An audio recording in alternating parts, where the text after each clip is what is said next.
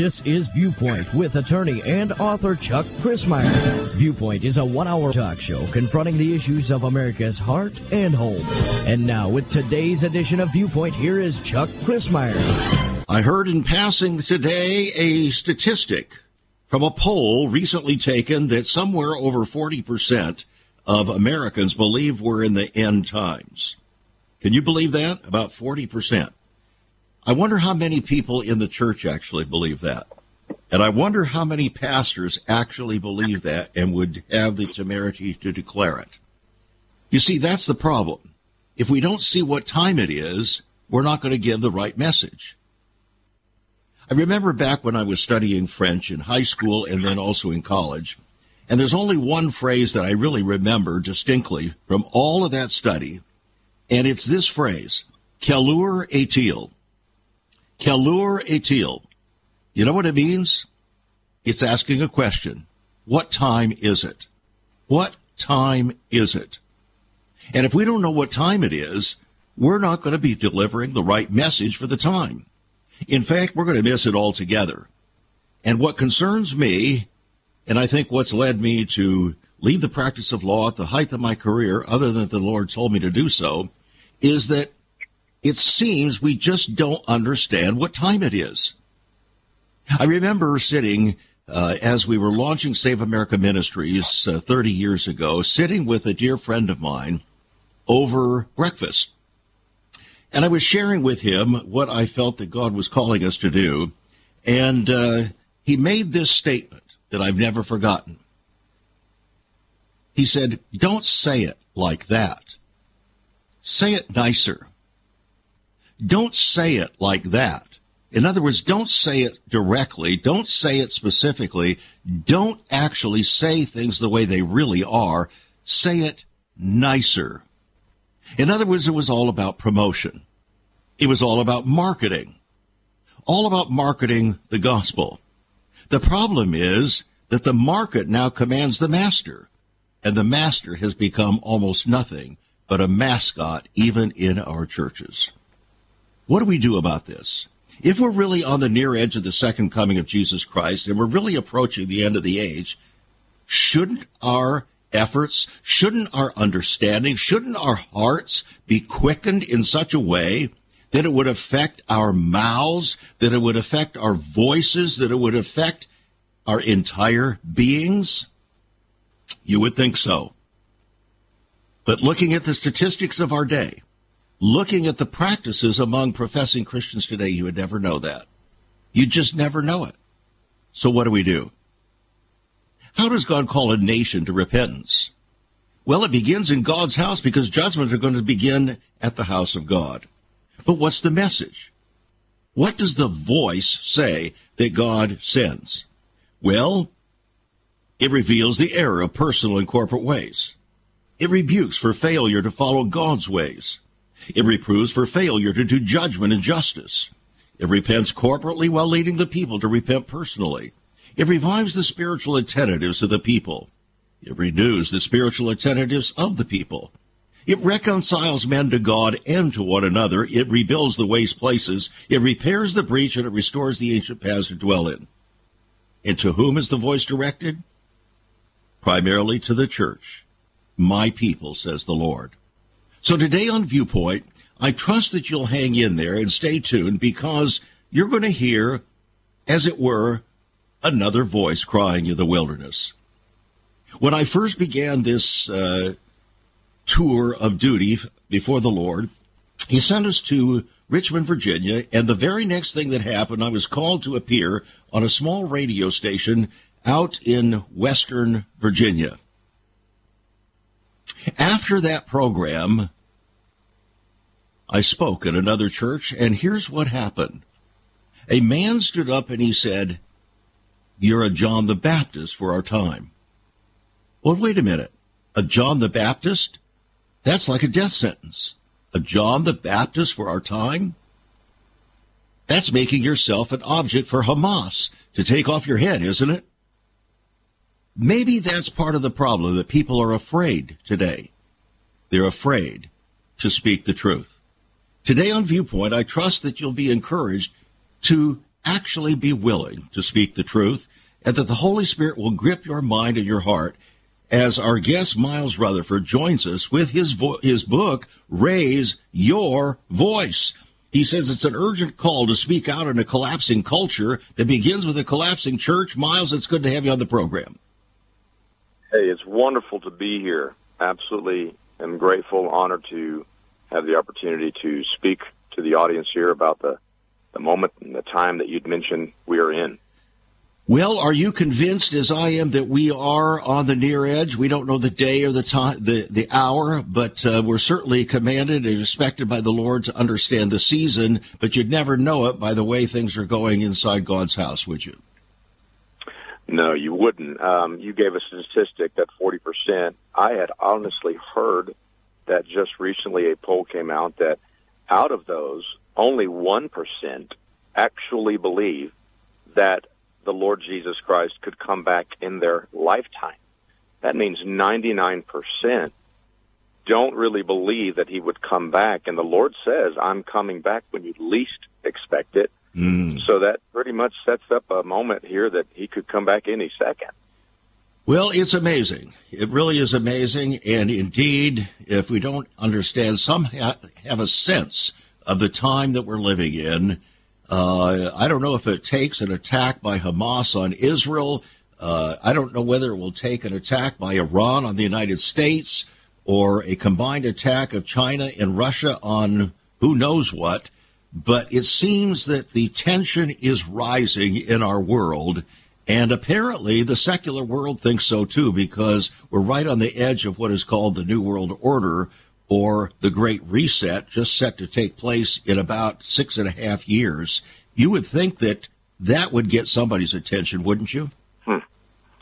Absolutely. You know, when you look at everything, Matthew 24, what Jesus spoke about, and that was the words in red. And they asked us, what's the signs of the times coming back? He says, you'll hear of wars, rumors of wars, earthquakes, all of these things, you know, we've had all of our lifetime, but it has not culminated to where it is right now. And then he throws another few things in there about lawlessness, and as it was in the days of Noah, so will it be in the coming of the Son of the Lord. Or Son of Man, rather. And he says, in Luke, he speaks of the time where it'll be like Sodom and Gomorrah. And if you look at the days of Noah, I know there's a lot of things that point to that. The Nephilim, there's the lawlessness, the wickedness. But, you know, what was the sign of Noah after he stepped off that boat? It was a rainbow. And unfortunately, you know, we have a strong agenda in America and around a lot of nations that have turned a 7-color rainbow into a 6-color rainbow, and you see the signs all over, and these signs is a sign of a rainbow. And what was the other thing you mentioned? You mentioned Sodom and Gomorrah. Well, what happened in Sodom and Gomorrah? I mean, if you look in Jude, you see that he speaks of a strong sexual immorality that was in that city that it was destroyed for, and so you don't just have wars and rumors of wars. You have all these other things culminating. Exactly. It's the confluence. It's the confluence. All the tributations of the rivers of history are converging together in one surging maelstrom toward the second coming. We'll be right back, friends, after this. Stay tuned. Raise your voice.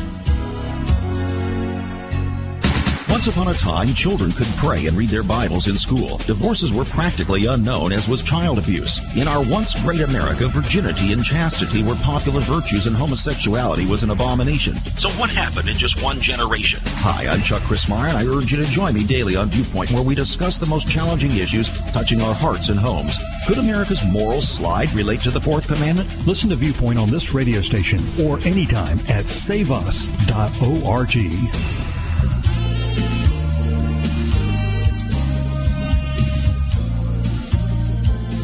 Welcome back to Viewpoint. I'm Chuck Chrismire. Years ago, about 1986, a fellow by the name of Leonard Ravenhill wrote a small booklet called America is Too Young to Die. It was a call to revival, and here's what he said. In this critical hour of America's history, we have no prophets. He said, oh, if only we had an Elijah. But then he went on in his next book called Revival, God's Way, a message to the church. He said a spiritual revival is not important to the church and to America. It's imperative. He said, I believe we're in the darkest era in our nation's history, and for that matter, in world history. Really? Do you believe that? A lot of people try to put that down. Even many pastors try to put that down and say, oh, come on, we've got to sell, we've got to market the gospel, we've got to make it popular, we've got to get people with popular speakers out there that are going to kind of motivationally stir the people up to be happy about themselves. Well, that's what one prominent preacher said. In fact, he was the one who stirred up a couple of other very prominent, in fact, two of the most prominent preachers of our era. He was their godfather, shall we say. He built the Crystal Cathedral. And he said, we should not be telling people that they're sinners. That's child abuse, he said. No, he said, we should help them gain more self-esteem. That was his measure of salvation, and that was his message, to raise up a voice in America, but not for God, for the exaltation of our feelings. Our feelings have betrayed us, friends. And now our guest today, Myles Rutherford, says we need to raise up our voices, but if the voice or the trumpet sounds an uncertain sound, then who will arise to the battle? Isn't that what the Bible says? Myles, it's time that we raise up our voice like a trumpet, like Isaiah said, and show my people their transgressions. But that doesn't market well these days, does it? No, it does not. You know, Jesus himself said, I have come to call sinners to repentance. That was one of his descriptions of his ministry. I find that a lot of ministries all around the nation in America, which I'm especially endeared to right now, that ministries have learned how to do church growth, but not really bring disciples or make disciples. We focused on that. You know, the reason I wrote this book was not a church growth book. Mm-hmm. This was all about growing a remnant. There are a group of people inside of America that are fed up with just simple TED Talk, self-satisfaction, motivational ministry mindset. And, you know, when Jesus himself says, hey, I'm calling sinners to repentance, who are we to veer off the greatest voice of righteousness that's ever walked this earth? You know, you look at Noah. Noah was what God called him, 2 Peter 2:4. He said he was a voice of righteousness. He was not just he was a preacher of righteousness. And that word preacher is a very strong word in the Greek, caruso, which means a crier with eternal conviction. He was a preacher of righteousness. Not only did he cry out, but he called people, as you had mentioned just recently, Elijah, like an Elijah, Noah, John the Baptist, call people back. They're prophets, not that predict you get a mansion or they predict you're going to have a car and money's coming your way. True prophetic ministry points people back to God. And right now we need prophetic voices that will stand up and point America, the remnant, back to God. Oh, yes, so they weren't marketing holy water then? No. The holy water was coming to cleanse the earth, to eradicate all the sin because of unrighteousness, wasn't it, there in Noah's day? You know, Noah, if we're going to measure success on how many people come to our church, measure success on making people feel good, how many felt good, then Noah was a miserable failure. He preached for 120 years and only 7 other people got in the boat. I mean, if we really measured, if we measured success the way God measured it, then we would look at Noah's. We would look at John the Baptist. And, you know, you'd mention John the Baptist. Sure. People have said that about me. Yeah, it's almost like a death. I'd rather you call me an Elijah or something. You know, he gets taken to heaven. But in a chariot of fire, yeah. Right. But, well, go ahead, Myles. Well, I was going to say, Matthew 24, Jesus says, this gospel will be preached, and then the end will come. That word preach is not euangelizo, which is evangelism. That word preached is caruso, which represents how it will be preached, not just that it will be preached. Caruso means to herald with an eternal conviction. In other words, you got to get before the Lord. Repent, come, he's coming. He said, when you hear this, this is when the end of the world will come. You know, isn't it interesting that the Bible frames Christ coming with the blowing of a shofar, the sound of the trumpet? And this is exactly the metaphor that God was using in talking to Isaiah. Lift up your voice like a trumpet, like a shofar. But he said, yes, show my people their transgressions. Somehow we have the idea that the primary focus of the Bible is evangelistic. It's not. The primary focus of the Bible is wooing and warning and strengthening those who call themselves by the name of the Lord. It's my people that have to be quickened. It's my people that have to return to me. You can't return to God if you've never been with him, can you? No, absolutely not. You know, that scripture, cry aloud, Isaiah 58:1, I believe it is, spare not. In other words, don't spare anything.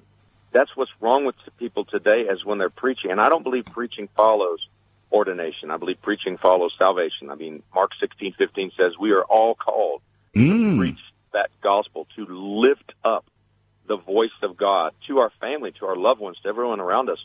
You know, if you have to have a microphone or a radio broadcast, as you know, to be a preacher, then that's just called a performer. I think. Well, now, wait a minute. A performer? Oh, man. If we were trying to win friends and influence people, I tell you, after 28 and a half years, we should have about 100 million people listening to this program. Well, I can tell right now that you are a remnant voice in America, so that wasn't directed towards you. But I know that there are a lot of preachers and there's a lot of people seeking ministry, and they think ministry is a microphone. No, it's not. Ministry is to do small and menial, insignificant tasks that the kingdom of the Lord provides for every single one of us to preach that gospel, to be a representation, to be an ambassador. Yes. America is declining, extremely declining. It's statistically declining.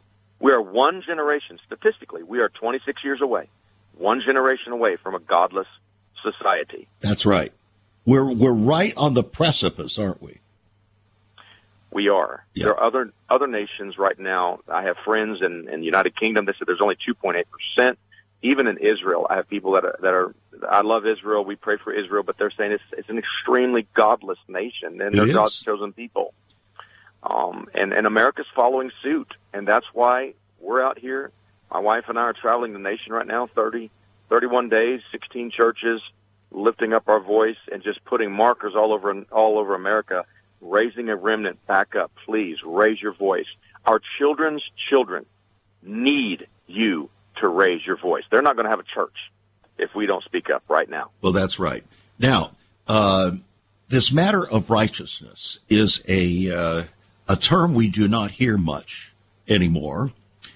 I remember about 15 years ago, here in Richmond, Virginia, the birthplace of the nation, right here on the James River, the birth river of America. I was crossing that river on my way to a pastor's monthly prayer breakfast.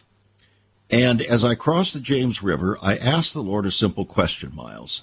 I said, Lord, why is it after all of these years of crying out to you for revival in our country, all of the prayer, people even bragging about how much prayer is going up, that God has to listen. I said, why is it we have no revival?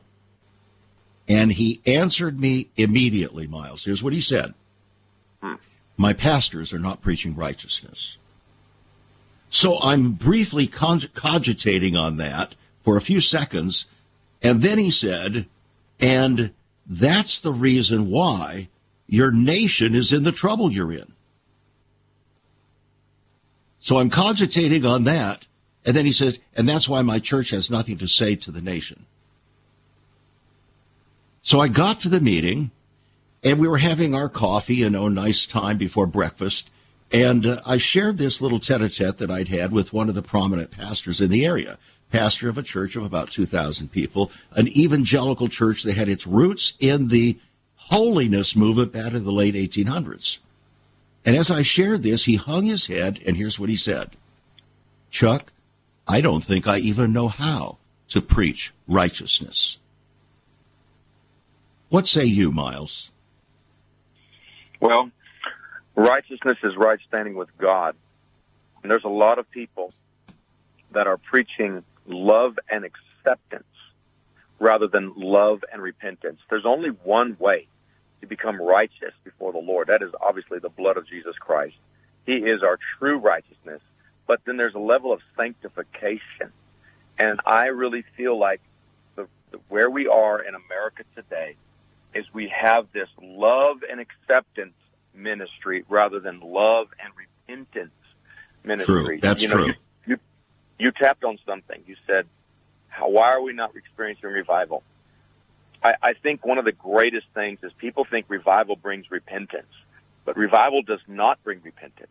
It's actually the opposite way around. Exactly. When we search our hearts, when we repent as a person and as leaders of our homes, as husbands and fathers and mothers, and then the church begins to change, then the nation goes. I really believe that. And that is what produces revival. Repentance and the return to righteousness. The righteousness is extremely vital right now. And God, the clarion sound on preachers' lips right now cannot be another series on Relationship 101. This may offend people, but it's got to be, please, God, turn the hearts of the people. 2 Chronicles 7:14. Turn their hearts, if my people, not a when, if my people called by my name. And like you said, it is the Bible is written to a group of people, to a minority, and the church inside this world. Jesus never said, "I pray for them that you would, Lord, that you would take them out of this world." He said, "I pray you keep them in the world, that they can be a light." There you go. We are finding out strongly that the preaching of today is bending light rather than bearing it. Wow, that is terrific. You know, I want to make your book available to our listeners here. It's called Raise Your Voice, Friends. And remember, your voice may not be basso profundo like Myles. It might be not baritone like mine.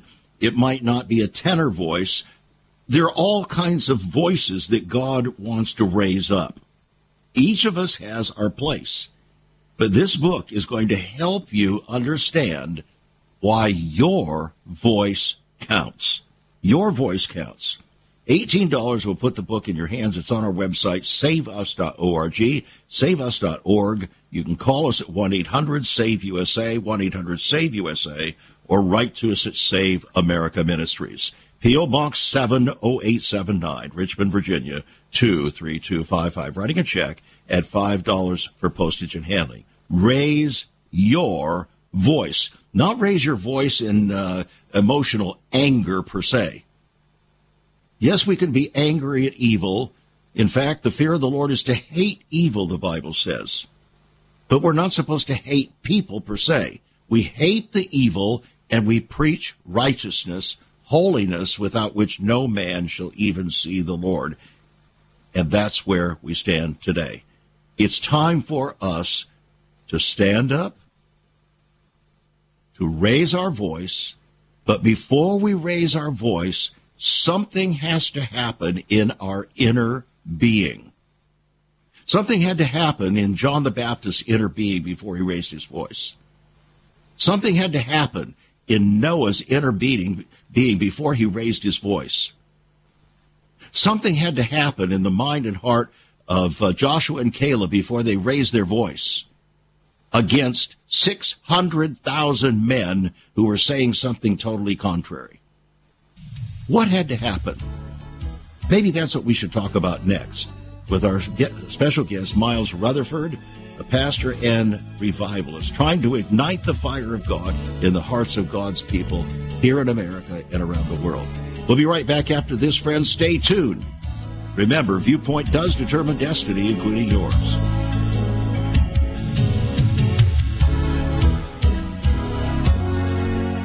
There is so much more about Chuck Christmeyer and Save America Ministries on our website, saveus.org. For example, under the marriage section, God has marriage on his mind. Chuck has some great resources to strengthen your marriage. First off, a fact sheet on the state of the marital union, a fact sheet on the state of ministry, marriage, and morals. SaveUS.org. Marriage, divorce, and remarriage. What does the Bible really teach about this? Find all of this at SaveUS.org. Also, a letter to pastors, the Hosea Project, SaveUS.org, and many more resources to strengthen your marriage. It's all on Chuck's website, SaveUS.org. Again, you can listen to Chuck's Viewpoint broadcast live and archived. Save America Ministries website at SaveUS.org.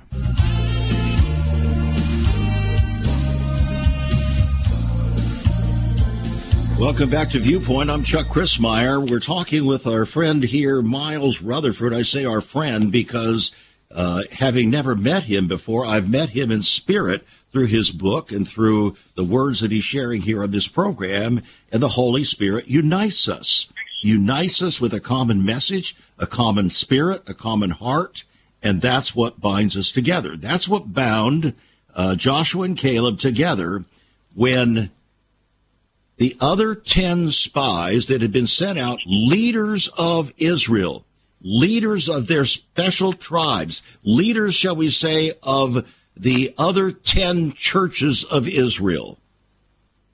And they went out and searched the land, the promised land, and they said it was exactly like God said it was, except for one thing, and that is there were giants in the land. And so they decided to agree with their eyesight rather than with God's sight. And they lost their vision. And because of that, God would not allow them or all of those that followed them, 599,998 men who God, with a mighty hand, had taken out of Egypt as the heirs according to the promise, the descendants of Abraham, but they didn't get to the promised land because they didn't have the right spirit. The Bible says of Joshua and Caleb, they had another spirit. And I'll tell you, Myles, when I think of that, I really have come to the conclusion we can't just purpose to lift up our voice without that other spirit that drives it, can we? No, we cannot. There has to be not just our spirit, but the Holy Spirit. You talk about Joshua and Caleb. I think of also Peter, and the baptism of the Holy Spirit. Here he is, a broken man, has completely disregarded God. He denied him 3 times, but then he was restored, and then he prays along with 119 other people. And the Bible says after the Holy Spirit fell in the upper room, the next thing you read in Acts 2:14 is that Peter raises his voice. That's been one of the biggest things that I've seen. Mm-hmm. When the Holy Spirit fills you, that spirit, the Spirit of God, which is not a cowardice spirit, it is a spirit of power and might. He is rather a spirit of power and might that endues us. It gives us the boldness to give clarion calls, and that's exactly what Peter did. Well, you use the word right, the correct word, boldness. Because when we lift up our voice, God is not calling us to scream at people, is he? He's calling us to lift up our voice for the appropriate circumstances at that time. If it be a large group, we've got to lift up our voice harder. Depending upon the nature of the group, we lift up our voice. We don't hesitate to tell the truth, the whole truth, and nothing but the truth. I practiced law for 20 years as a trial lawyer, Myles, and calling many a witness to the stand.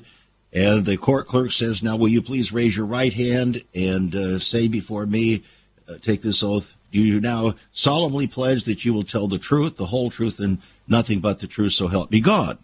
I've never, ever heard anybody say that they wouldn't do that. And then they proceeded to lie like mad on the stand. And that's why I had to do my best work called cross-examination. To ferret out the truth, the real truth, because deception is the name of the game today. Do you agree with that? Oh, absolutely agree with it. You know, Romans 1, Paul begins to talk about the power of salvation, the power of God. Mm-hmm. In the next scripture, I think you see it says, and this is where things went wrong. It says, godly men who knew the truth suppressed the truth. That's the scriptures. And if you look at Romans 1, 18 through 32, all the way down, he talks about God giving them up, giving them over, giving them over to a debased mind.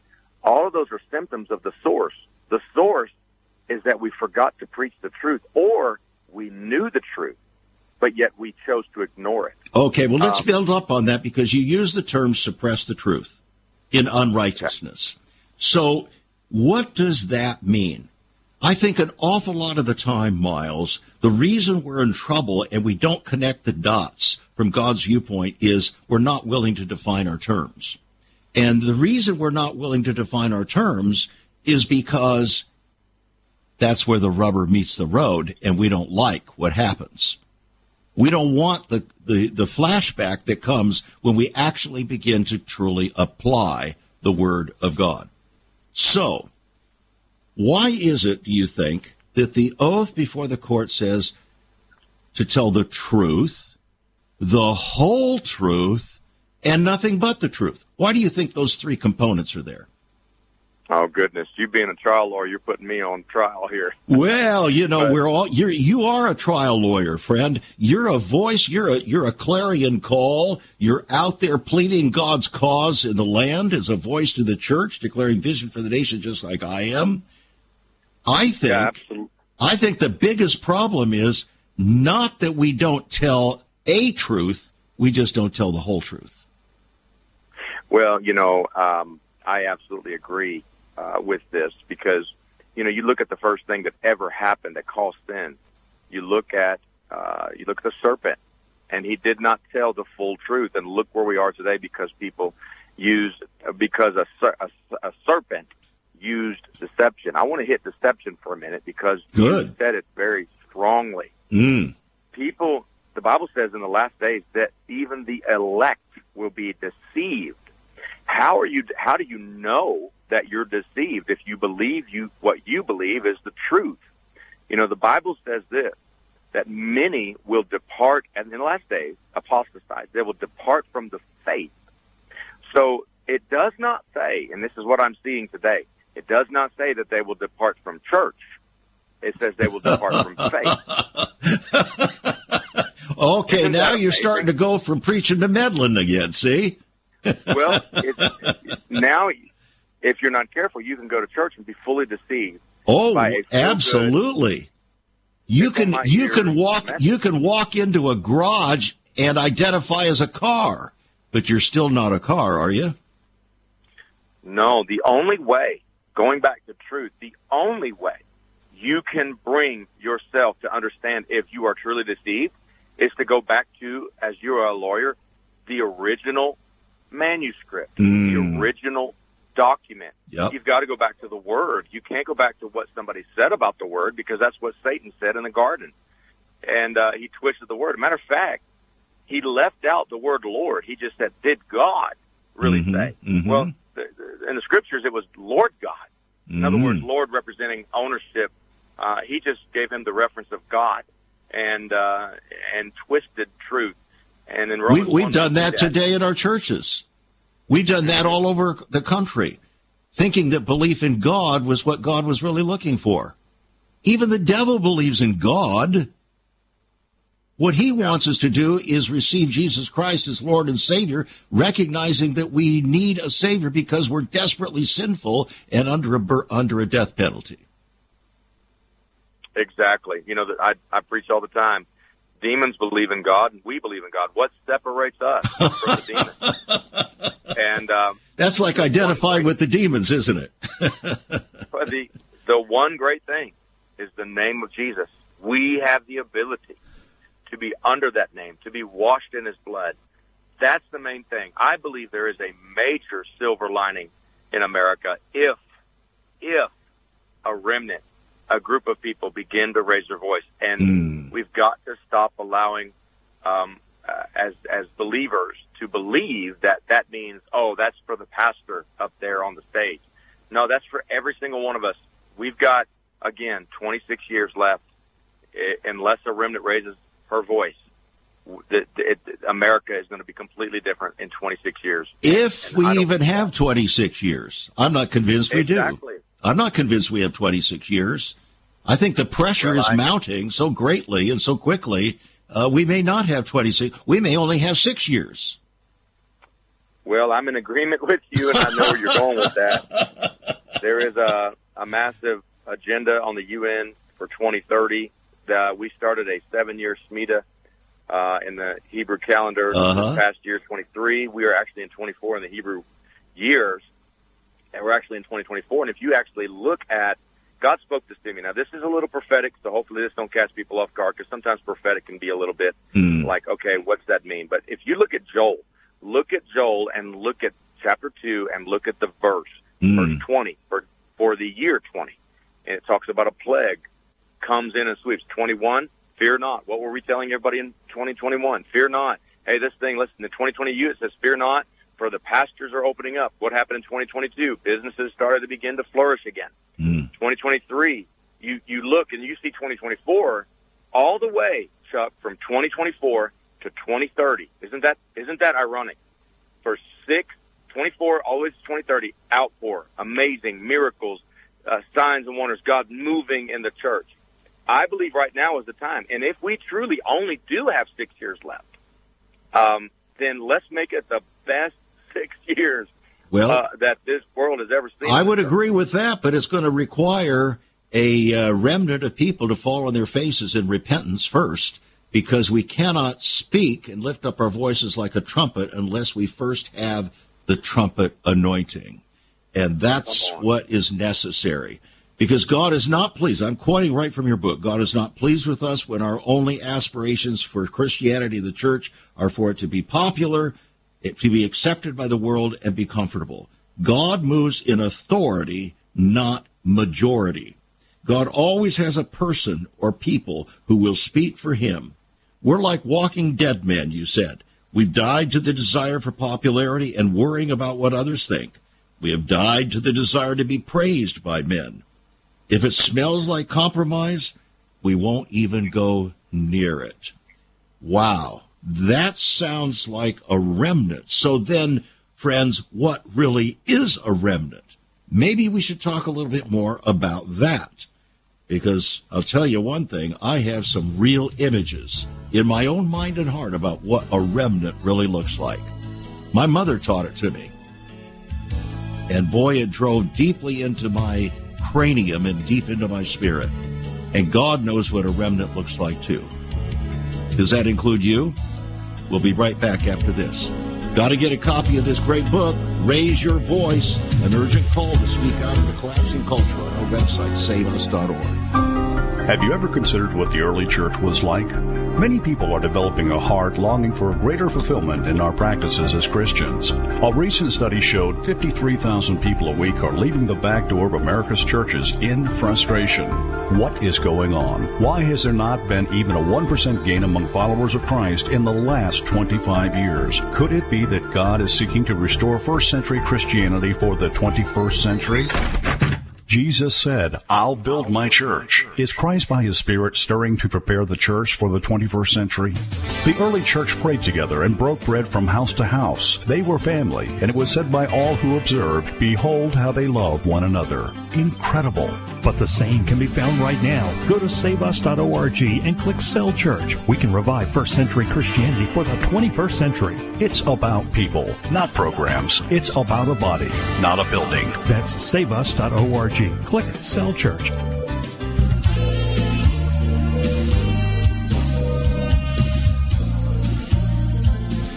Welcome back to Viewpoint. Let's change the word cell church to house church now, my friends. God is calling his church home. Home is where the heart is, and the remnant will be called together because their hearts are united by the Holy Spirit, by the authority of the Word of God, and by the yearning for genuine Christian fellowship as things get tougher and tougher out there in our world.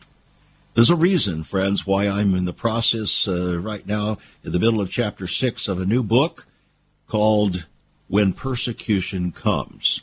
And it's rising so rapidly that even as I'm writing, every day I'm finding more and more indications as to how rapidly persecution is advancing. That means that the remnant is going to have to be formed quickly, because the rest of the people they'll just compromise. They will. The majority of people will compromise, and they will receive the infamous mark. They will, because they're not strong in the Lord and in the power of his might.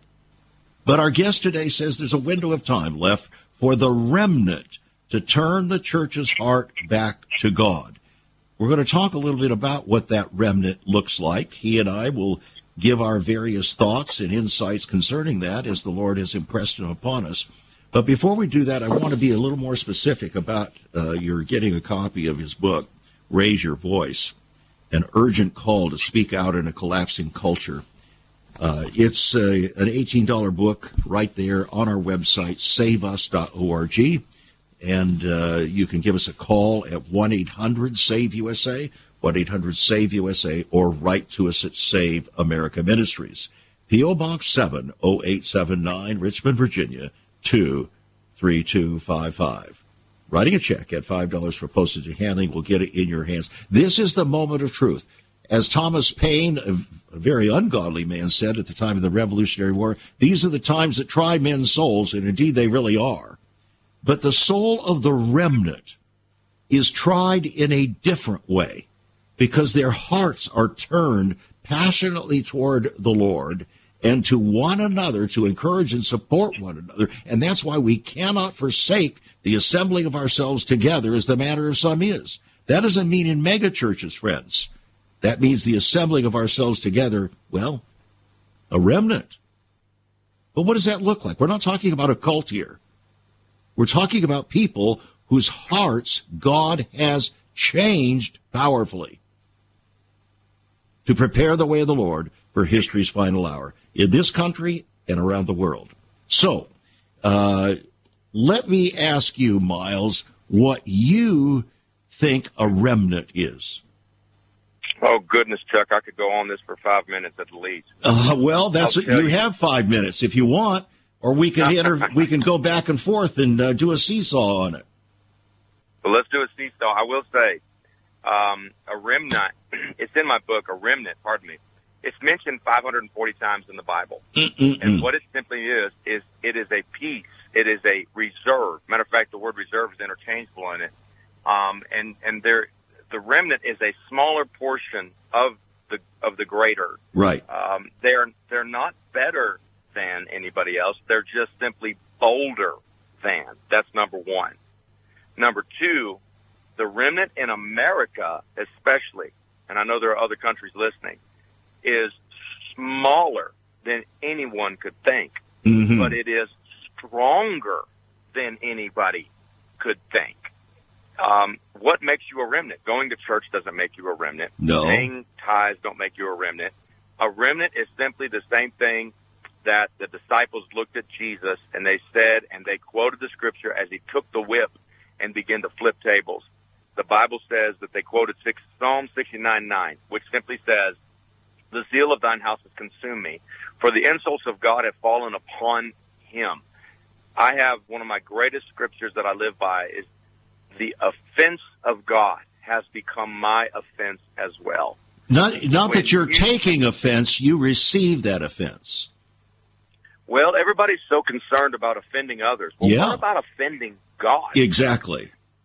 The things that are going on, God is displeased on a level that we've never seen. And the remnant feel it. They just don't know how to express it without having cancel culture show up. Yeah. So that's right. Exactly. And you can get cancel culture right in the church. Let me give you an illustration. I think that probably the most telling statistic of our time for the past 40 years has been the monumental assault on the family, but particularly marriage. That's where it started. It started in 1968 with the no-fault divorce action taken by then Governor Ronald Reagan, who said it was the worst thing he ever did. But it set a course that was adopted in the church house in the 1970s through the church growth movement, starting in Pasadena, California, where I practice law. And it spread like wildfire across the church, so that by the mid-1980s, the divorce rate in the church had nearly equaled that as the nation as a whole. And for the past 20 years, the divorce rate in the Bible Belt of America, Myles, has exceeded the nation as a whole by 50%. So much so that the governors of 6 southern states a few years ago declared a marital emergency. The pastors didn't, the governors did. That's how serious this is. And God says, I hate putting away. I hate divorce. He didn't say, I hate transgenderism. He said, I hate divorce. Why is it that we somehow can collectivize ourselves corporately against transgenderism and homosexuality and just totally fail to see how it all got started by us embracing that which God said he hated? Tell me that. Well, God hates divorce because it is the earthly replica of what our relationship with God is. Exactly. That's the fundamental element. It is. So we have fractured with our own intent, with our own fleshly desire. We fractured the most fundamental relational concept that God established in his word. And pastors have played the game with the people in order to please them. Absolutely. You're absolutely correct. You look at the degradation or the declination of immorality. It did not start with the transgender movement, did it? It didn't start with the homosexuality. It started with, literally, in America in 1960, truth coming out of schools. You find when truth was suppressed, like we'd mentioned before, comes out of schools. The next thing you see is a wild sexual revolution in America that lasted for quite some time. And obviously that was a feat. It's still going on. It's metastasizing. It's extremely getting worse. And if you look at Romans 1, honestly, people really should read Romans 1, because every time it got worse, it went to a different level. A different stage, that's right. Even after homosexuality and transgenderism, the Bible says then they began to invent evil. I don't even think we can realize how artificial intelligence and living in worlds, marrying that with sexual fantasies and things that are of that nation, and going into chat rooms. I don't even think people have an idea or can conceptualize what is on the horizon. Well, they're already talking about virtual sex and sex with robots. And since sex is largely a matter of the mind and the heart, you can see where all this is going. It's a big deal. So let's get back to the remnant. When I was a kid, along about 10 to 13 years of age, we lived in Fresno, California. And we didn't have much money, to put it mildly. My father was a pastor in home mission churches. And in those days, the idea was, Lord, you keep him humble, we'll keep him poor. And so my father kept the calling, but we didn't have hardly anything. But my mother had tremendous abilities with sewing. She was a seamstress par excellence. So she was able to take what seemed like a waste of fabric and turn it into a monumental, gorgeous piece of not just fabric, but product. She made our suits, she made our clothes, our shirts, she made our pajamas, she made everything. Well, how did she do that?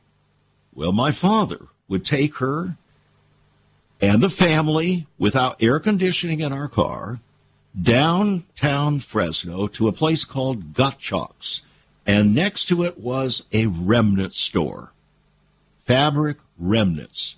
And my mother would spend who knows how long, it seemed like hours there, as we toured around the streets with no air conditioning. And she would find fabric that she could see could be used very profitably. Well, what good did that do? Well, she could buy the fabric for 10 cents on the dollar because nobody else valued it. It was deemed valueless. And that's what a true remnant is. That which is perceived by the culture as valueless.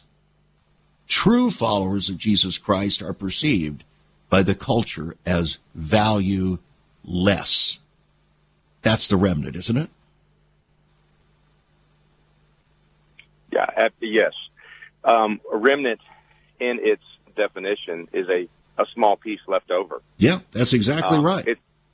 If you look at that, I've been with people who have laid carpet. I've laid carpet, and when I was trying to work through to become in ministry full time. Well, there's more than one way to get a man on his knees, even if God has to have you lay carpet, right? Yeah, and you would. And here's the thing that I learned about it: the piece that did not fit. The piece that did not fit was the remnant piece. Exactly. How many people listening to your broadcast feel like, man, I just don't fit with the world and what it's saying? I don't even fit with some of the culturalistic expectations of church right now. I don't fit. That's because you're a remnant. And people who are a remnant, they just have a hard time fitting in because they're really meant for God for another season. And like you said, when the remnant comes together, I think somebody said one time that Persian rugs are so expensive because they have imperfections. They're sewn together. They have things that are not right. A lot of people think they're disabled when God can't use them because of their imperfections or things of that nature. And I know we're going a different direction here with this, but remnant people have to learn that God wants to use them. God needs them.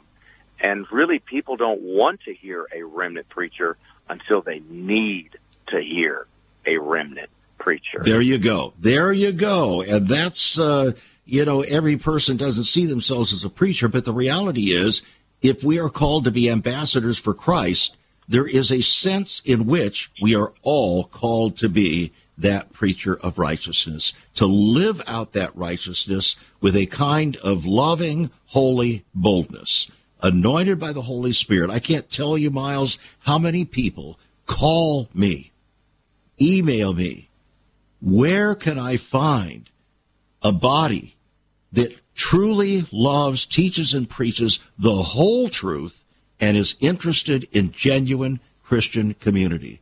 They say, I can't find it. I had a call just, yesterday from a woman crying out.